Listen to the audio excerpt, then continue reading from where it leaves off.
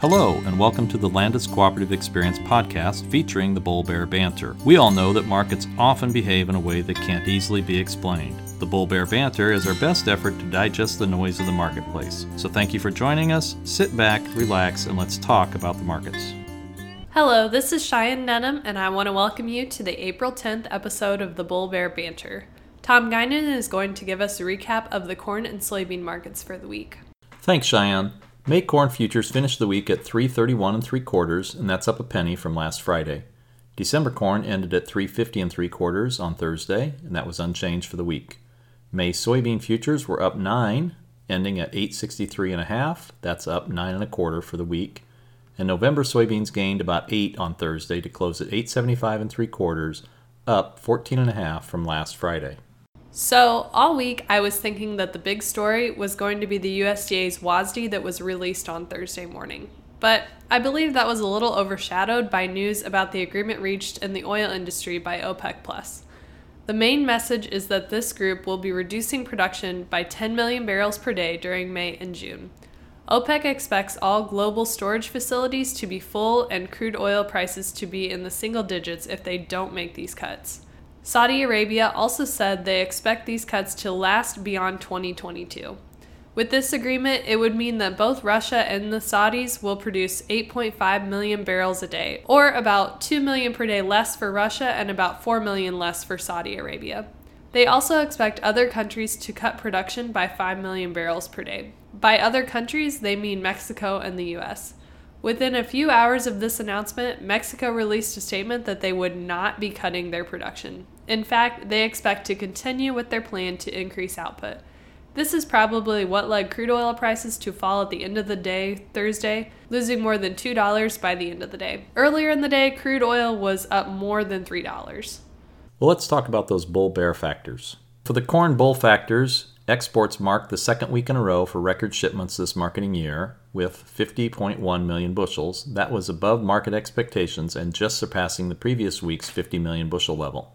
Just as important, it exceeded the average needed pace of roughly 40 million bushels per week in order to hit the USDA's 1.725 billion bushel export projection, which was left unchanged in Thursday's WASDE report. Cumulative export inspections of 761 million bushels are still down 37% from last year's 1.21 billion at this time, but they are gaining ground. U.S. corn is still the cheapest in the world all the way into June, and that should lead to a continuation of good export sales for a few weeks.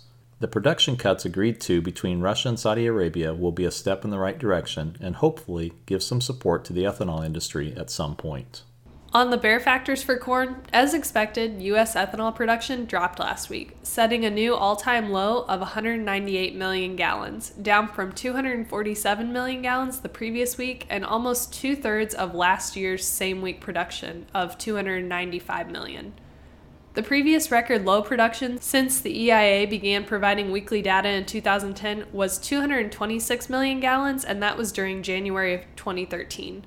This week's ethanol production implied usage of just 67 million bushels of corn, which is down 33 million from the same week last year. Even with this reduction, ethanol stocks increased to a record 1.138 billion gallons, up 58 million gallons from the previous week and reflecting an increase of 164 million gallons from this point last year. U.S. ethanol stocks are approaching 10% of the total annual domestic demand and reflect more than 40 days' worth of production at this week's level. Yesterday's WASDE also cut U.S. ethanol use by an unprecedented 375 million bushels. That went to 5.05 billion bushels due to the stay-at-home orders and a decline of about 45% in gasoline consumption. There are some analysts saying that USDA will need to make further cuts in subsequent reports, with this number eventually falling below 5 billion bushels. That 97 million planted acres in last week's report is particularly negative for new crop. With decent weather and trendline yields, ending stocks for new crop corn could very well be over 3 billion bushels, and that is also going to limit rallies for corn. Soybean bull factors include information from the WASDE report, where USDA reduced South American production by 3.5 million metric tons, or about 128 million bushels. They did this by reducing Brazil's output by 1.5 million metric tons, and they reduced Argentina by 2 million metric tons. Some analysts expect further cuts. Hope remains for China to eventually fulfill more of their Phase 1 purchases of U.S. ag products, and that should lead to better export demand for soybeans. We continue to hear that China is asking for U.S. Gulf offers for late August and September, with new crop purchases all the way into January. Any new crop bookings should help support new crop months and potentially pull up old crop values as well. On bear factors for soybeans, the negative from the WASDE was the increase in the U.S. soybean ending stocks, now estimated at 480 million bushels. That's up from 425 million. 50 million of this was due to a cut in exports. There are some that believe exports should be cut further based on the export pace so far this year. U.S. soybean export shipments last week were just 11 million bushels, and at the very bottom of market expectations. This is also a decline from the previous week's 14.2 million bushels, and a complete opposite of corn, as soybean exports have now set new marketing year lows for 2 consecutive weeks. Year ago, exports this week were 32.7 million bushels. This brings the year-over-year gain in cumulative exports now at 1.172 billion bushels, to about 6% above last year at this time. As far as what to watch for and upcoming events, this Sunday is Easter, and with everything going on with regard to COVID-19 and social distancing, I am sure it will be a little different for all of us compared to normal family traditions. I did see something earlier this week about the Prime Minister of New Zealand taking some time out of a press conference to reassure children that the Easter Bunny, as well as the Tooth Fairy, have been deemed essential workers. We certainly hope you enjoy time with your family, whether in person, by phone, or video conferencing this weekend. Next Monday, the 13th, is Easter Monday, which is a holiday in much of the EU. On Tuesday, the 14th, Texas regulators will meet to discuss cuts to oil production there. Our next WASDE report will be out on May 12th. By that time, we'll also have a much better feel for planting progress in the U.S.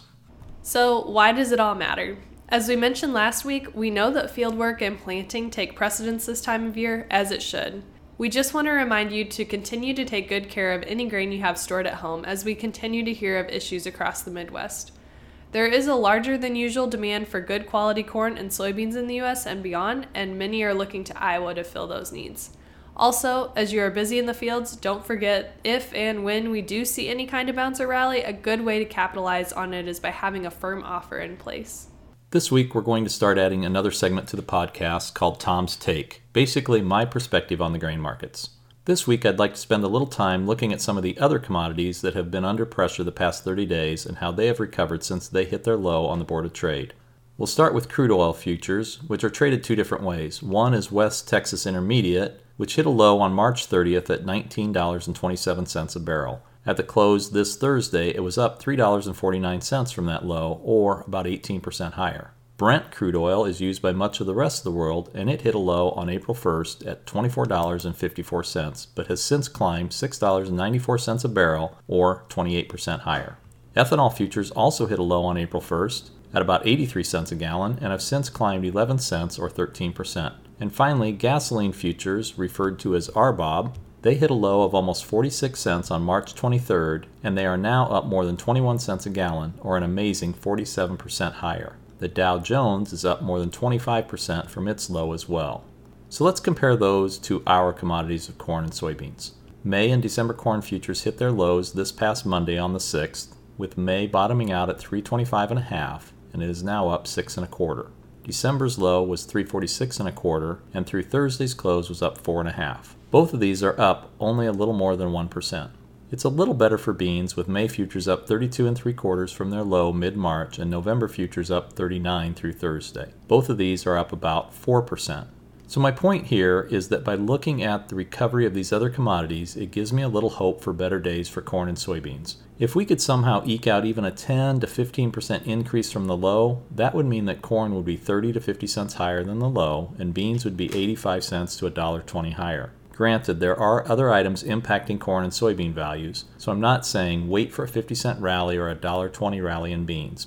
But what I am saying is that if crude and gasoline can maintain their gains, or perhaps even add to them, we should begin to see corn and beans recover a bit more.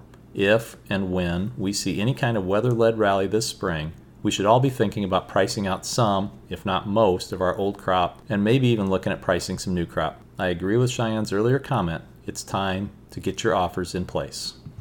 Well, Tom, I think that's all we have today. We appreciate you joining us for the Bull Bear Banter. If you'd like to contact us, you can send a tweet to @LandisCoop or drop an email to podcast@landiscooperative.com. Our tagline is Bears make money, Bulls make money, and pigs just go to market.